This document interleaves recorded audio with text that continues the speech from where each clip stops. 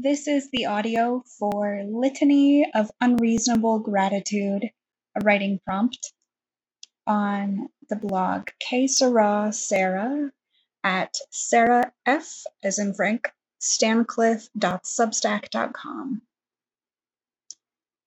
Back in September of the year that shall not be named, I attended a gateless writing salon with the incomparable Alex Muck, founder of Fun is a Necessity.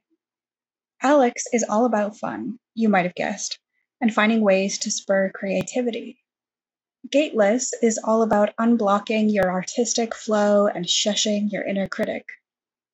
This writing salon was one of several I've attended, led by Alex or by another gateless instructor, the extraordinary Kelly Hedgelin Bowen.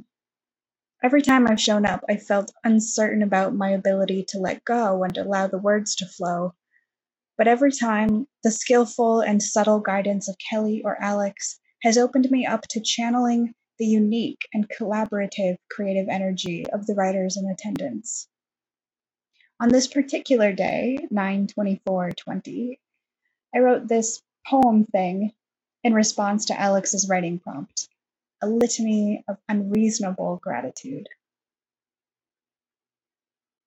A blank page, a rainbow of markers, that I could rehome my sticker when it was unpeeling from my water bottle, that I think of my beloved teen girls still, though I haven't worked with them for a year, that I am capable of unbounded love, that I am afraid of that I know that's a good problem to have, having the resources and support to face my fears, the cycles of loving, the possibilities of generosity, saying I was wrong, saying I'm sorry, saying I have no doubt how much I love you.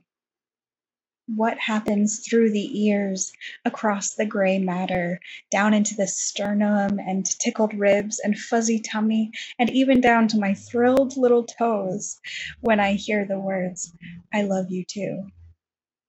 Knowing that I can regift and multiply exponentially one hopes, that full-bodied feeling.